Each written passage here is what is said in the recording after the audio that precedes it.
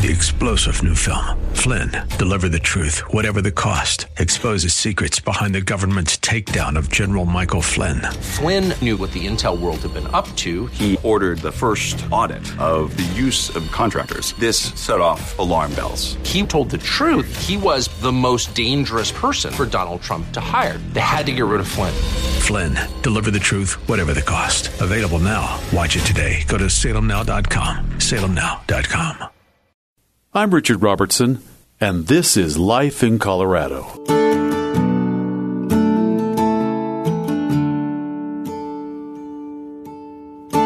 This is the sound of one voice,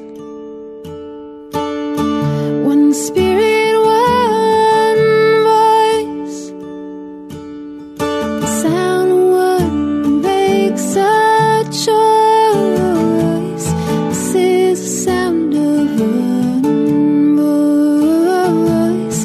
This is the sound of one voice.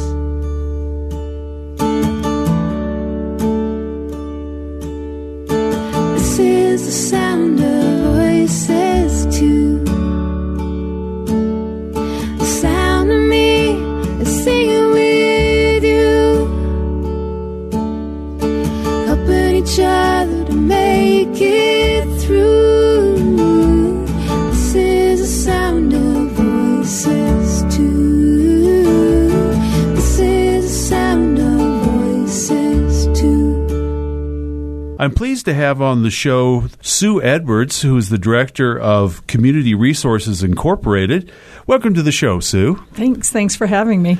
Well, let's just get down to the basics. What is Community Resources Incorporated? Well, one could take apart the name and figure it out, but I'll be happy to share a little more richly. Okay, good. We're blessed to live in a community that I believe supports education strongly. But there are people out there in the community who don't know how to engage in our schools, don't know how to help kids, don't know what to do. Those are the resources. So Community Resources for the last 48 years has essentially tapped the resources of our community to try to benefit the students and families, primarily of Denver Public Schools. Okay. So it is for the Denver Public Schools primarily. I'd say 99.9%. We have a strong relationship with the Denver schools. They provide us with a room in which to have our offices. And in exchange, we provide programming for the students, staff, and families of Denver schools. That way, the monies that we raise can go for programming and not to pay rent, custodial fees, etc. Well, and that's a major expense. It's huge. It's huge. Have you ever thought of expanding out to other school systems, or is this sort of it's big enough right now? We get inquiries from other school districts, Aurora and Adams County, saying, is there something like this in our district? We like something like this. And to the best of my knowledge, there's nothing like us anywhere else. The thought of expansion, it's sort of like Dabrowski theory. You can to move to that level would be a huge undertaking, both financially and personnel-wise. And Denver Public Schools is plenty big. 2 part-time people and me, and we reach 92,000 kids a year. Wow. So I have my hands full. Okay. How long have you guys been around? Community Resources began in 1972, so we're entering our 48th year of service to Denver Public Schools. Fabulous. I know. All right. It's a joy. And what kind of programs do you offer? Oh, my friend, wait till I tell you about my favorite part. But I'll go back to the beginning. Picture 1972, which was during court-ordered integrative busing time in Denver Public Schools. A lot of people were fleeing Denver, going to the suburbs. The schools they thought were not good places for people, not good places for kids. And 2 women who were teachers who had taken time off to raise their kids were sitting around having coffee one day, and they said, there are people out in our community that have knowledge and passion about topics. Wouldn't it be great if we could get some of them to come into our schools, to help bring education alive? So they got in touch with one woman who was a child during Nazi Poland times. Oh, wow. Talked to her, And actually, she still is a presenter with us. She's now in her 80s, but comes and talks about what it was like to be a child during those times and see your parents killed and what war is really like. They talked with a couple who marched to Selma with Martin Luther King Jr. Wow. And they come and talk about what it was like to be on the ground level or on the ground with the civil rights movement. A wonderful woman who would come, Catherine Kawakami, who would come and do Japanese tea ceremony and introduce kids to the origami and the Japanese culture. So they found 30 people back then who were willing to come into the schools and talk. That program, which is called Classroom Speakers, has now expanded to 800 programs. So if you're a classroom teacher in Denver Public Schools and you'd like to have someone come and talk to your kids about, I'll fill in the blank, about gold mining during the gold rush days, or about space travel, or about how to write a poem, or whatever the topic might be, we handle all of the arrangements to do that. So the teacher just has to say, I'd like to have someone come on a Friday afternoon in March or whatever date. And we take care of arranging it. So that helps. That's one of the 5 things that our organization does, Classroom Speakers. Now, do you have a list of speakers that you put out to the teachers as possibilities? Absolutely. We have both a printed catalog that I always joke reminds me of a Sears Roebuck catalog, which you can kind of leaf through and go, oh, I like that. I would never thought of that, but that looks like something we'd like to have.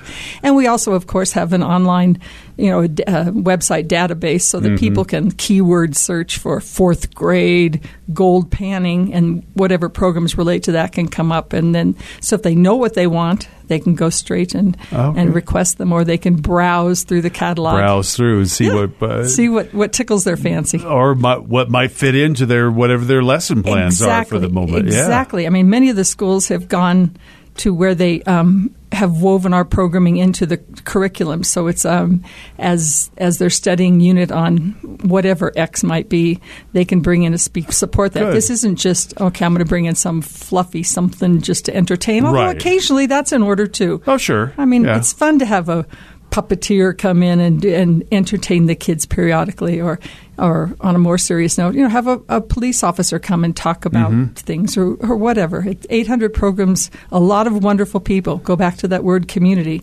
A lot of wonderful people, a lot of richness in this community that can come into the schools. And on that topic, kudos to the organizations that reach out from their places to come into schools. Museum of Nature and Science, the zoo, other organizations like that realize that with tight funding, we can't always bring the kids to the programming. So they've expanded their opportunities, and now some of their programming comes into the schools. So it's a great partnership. I was reading about your mentorship program. Tell us about that. I'd love to. The second of the 5 programming areas that we do are mentorships. I'm going to again take a step back. In this country, we can say that you can grow up to be anything you want to be. It's a free country. But if you're a child who comes from poverty-type situations, your dad's in jail, your mother's raising 5 kids and working 2 jobs, no one in your family's graduated from high school, let's just say, and yet you are a bright student, hardworking, who has a dream of someday growing up to be, and again, you can fill in the blank. They want to be an astrophysicist. They want to be a pediatrician. They want to be whatever it is. The chances of them getting from where they are to where they dream of being are remote. I mean, there are so many chasms between their current reality and where we say you can do it, and they can do it, but support. Ergo, we have the mentorship program, the academic mentorship program, which matches those kids. The kid that walks home from school and picks up every rock and tries to identify whether it's, what type of rock it is, matching them with a geologist, someone who's working in the field, who, in essence, was that kid when they were a kid, who gets it, who gets that kid's passion, and who is excited about sharing their knowledge with a young person that's interested in their field.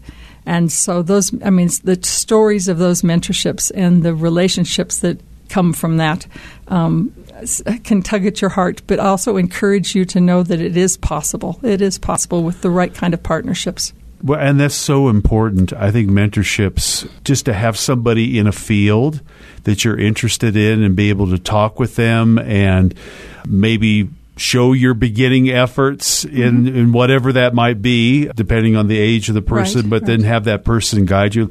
That is so crucial. I mean, I remember that in my own life, just people that helped me and in the field that I was interested in, and it was indispensable. I mean, to my education. It can make a life-changing difference. It truly can. And it makes a difference in the life of the mentor, too. I mean, it's special for the student, but it's also special for the adult. I would stress that this program is for 5th grade through 12th grade students. Okay. It seems most appropriate for kids that have evolved at least that. Probably kids have more of an idea of it's sort of gone out of just pure fantasy to maybe it's more passion. I mean, and the teachers, when you talk to a teacher and describe the program, they go, I know the kid that's right for that program. I mean, that connect happens. And then one of the great things, they work together on some sort of project.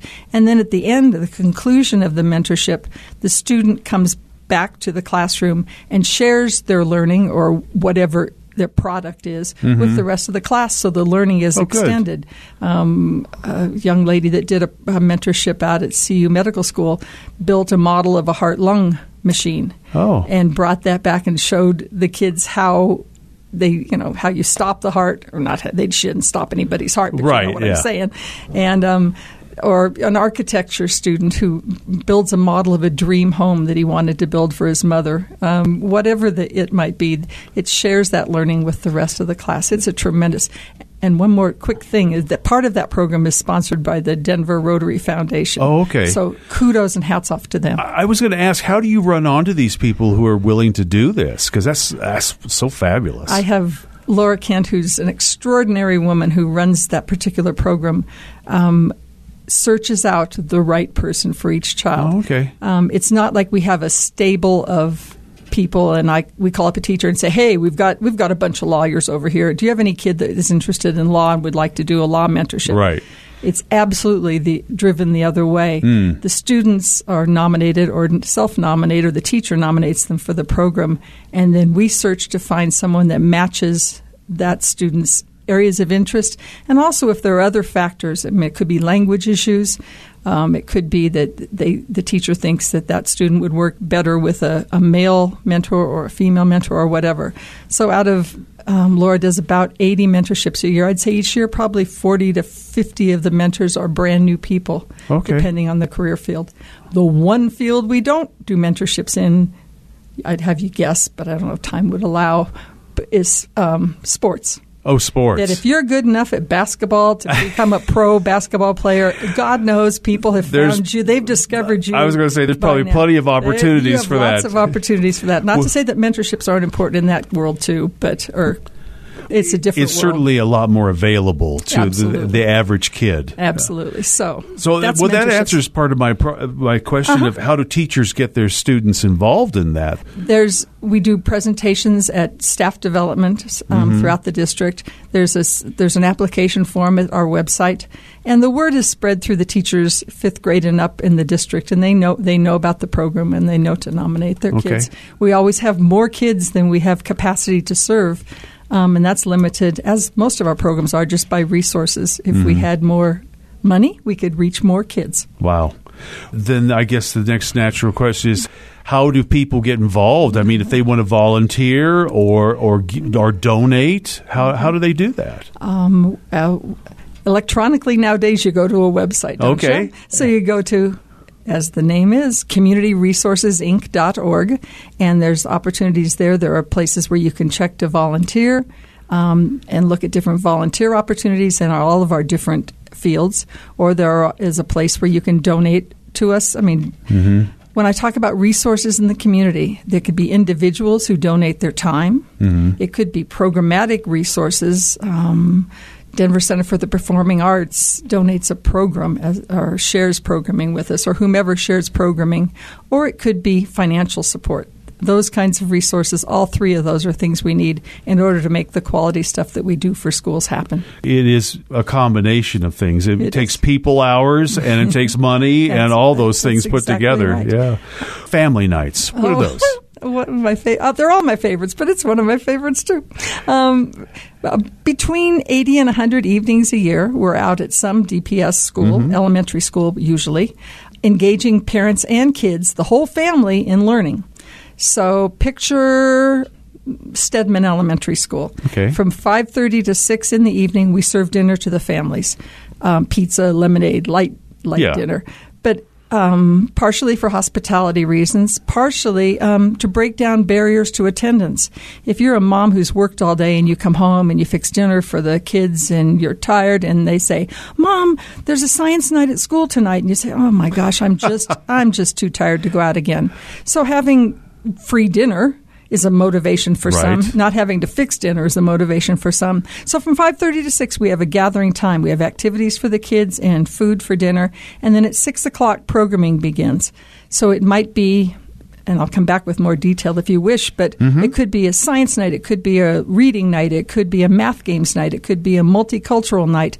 It could be an art night. It could be a let's get moving night or a health and wellness night. But for each of those nights, we engage parents in their kids' learning, and they have fun learning as a family. At a science night, for example, we might have 3 different centers. So we divide the families into 3 groups.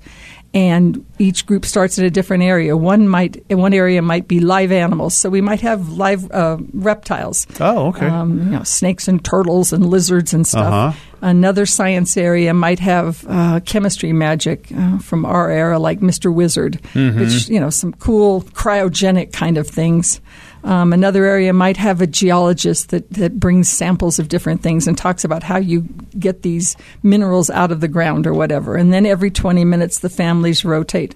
So in the course of the evening, all the families get to see and do everything. Oh, good. So those types of night try to send the message that learning is a family affair. You don't just send your kids to school and it's the teacher's job to teach, but you can learn and should learn with your kids, and you can have fun doing that. Right. So family nights are just a great way to engage with the community. That's an important thing to emphasize too, that it's not just the school's job to be a part of education. It's got to be. That's right. There's got to be at least some support at home, right? Absolutely. And people, as an aside, people said to me when we first started doing these, now you better have the program first and then serve the pizza second, because people will come and eat and then just leave. And I bet you I've done over 1,000, maybe 2,000 family nights since I've been at Community Resources.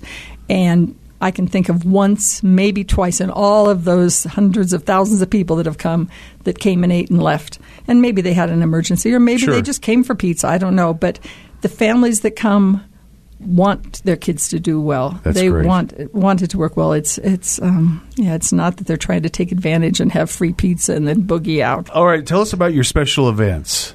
That's the program that I get to run. Okay. So special events. I say to schools, dream a dream of what you'd like to have for your school, but you just don't have the time or the people to put it together.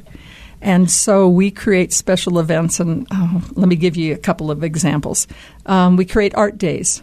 And thanks to the Assistance League of Denver, we're doing 6 art days this year in Denver schools. But picture an entire day where, other than lunch period, the entire school is engaged in doing different arts type of things. So at 10 o'clock in the morning, I might have 20 to 28 different artisans in the building. So the 3 4th grade classes, for example, one might be doing musical theater with folks from DCPA. One room might be doing origami, learning how to fold origami. One might be doing African drumming. At the 3rd grade, there'd be different programming. At the 2nd grade, there'd be different programming. And then we all switch around, and people get to do friends from chamber music come and do programming, the show and tell band.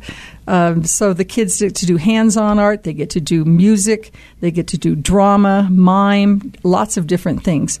So sadly, and I know you're no doubt aware of this, in our schools, much of that sort of thing has been pushed out as the focus in education and in our schools has become more and more test-driven. Yes. The pressure of statewide testing and the pressure that's on teachers and kids to do well on the test, with a capital T, the test, leads schools to have focused more and more time on And literacy should be a focus, and math should be a focus, but things like science and the arts and social studies in many schools gets pushed out. So having an art day gives a chance for kids to be exposed to some of those things. One of my core beliefs is that every child has at least one hot button, at least one area of passion that if they ever exposed to it, that's it, that kind of thing. That's the field they want to go into. That's the hobby they want to develop, whether it be in the sciences, whether it be in the arts, wherever it might be. Unfortunately, many of our kids' worlds are defined by 6th Avenue Colfax, Federal Lowell. They don't know what all is out there and what's possible. So science days, which are like art days, only instead of doing art activities, we do science programming. So the kids get to see, geologists and astronomers and chemists and all sorts of different, and biologists and zoologists and that sort of thing, and get to learn what those careers are like. So those are some of our special events. We coordinate science fairs where I have a cadre of real scientists who come and talk with the kids about their projects. So it's not like, okay, let's have the teachers go judge the science fair, or let's let the PTA, or let's let the kindergarten teachers. But instead, these kids have the chance to talk with scientists about their projects to get feedback. We do career exploration. We do multicultural days. Again, going back to what does the school want to have for their students, but they just don't have time to put that whole thing together. Right. So those are special events, and they're great fun. What I hear is that your whole program, it fills in some holes that maybe in our current academic environment, like music programs are no longer as big, and art programs are no longer as big, and other things. It's too bad, because it's important for children to be exposed to that. Not that everybody's going to become a musician or an artist, but just to have that exposure, just to say, wow, I didn't realize that, or I found out this new thing. I mean, certainly the academics, the core are important, and people should come out of school knowing how to read and knowing basic math anyway and things like that. But it's important to have those other elements in your life as well. Absolutely. And, if you take a look at where careers are, paying careers for the future, I mean, look in the world of science and technology. Those companies are hungry for American young people to grow up and choose those careers and go into those fields. So emphasizing the sciences and trying to encourage more schools to have science programming and to do science fairs. Because the way to learn about the scientific method is not to memorize the word control, hypothesis, those definitions, but to do an experiment. Absolutely. Yeah. My favorite science fair, I think it's great when kids can come up with a science fair project, not go online and try to find some cool one, but to find a real-world application. So my favorite science fair project that a fifth grade student did, it was Halloween-ish time, and the squirrels were eating the pumpkins on their front porch. So he did his experiment on what could he do to the pumpkins to keep the squirrels from eating them. Oh, my. And again, I'd have you guess, but the answer the thing that deterred them was Vaseline. That if he smeared Vaseline on the outside of the pumpkins, the jack-o'-lanterns, that the squirrels didn't bother that jack-o'-lantern. So I thought, hey, well, there you go. I mean, he had a real-world question. He tested various substances, came up with a conclusion that Fabulous. So you could test his hypothesis at your house this year and put some Vaseline on your pumpkin and see what happens. I've never had that problem, but it's no good squirrels on your pumpkin. At least so far. I mean, that's good to know, though. It's a little tip from me to you. And Sue, it's been great having you on the show joy. and find out about Community Resources Incorporated. So tell us how those who want to get involved in any way, how they get in touch with you. I would love to hear from anyone. Again, my name is Sue Edwards.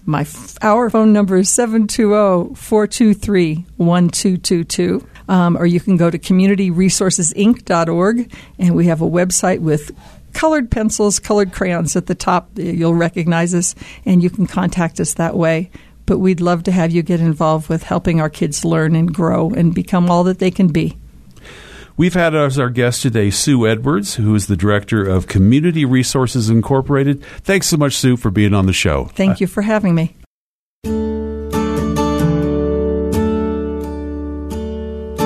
This is the sound of voices, three singing together in harmony.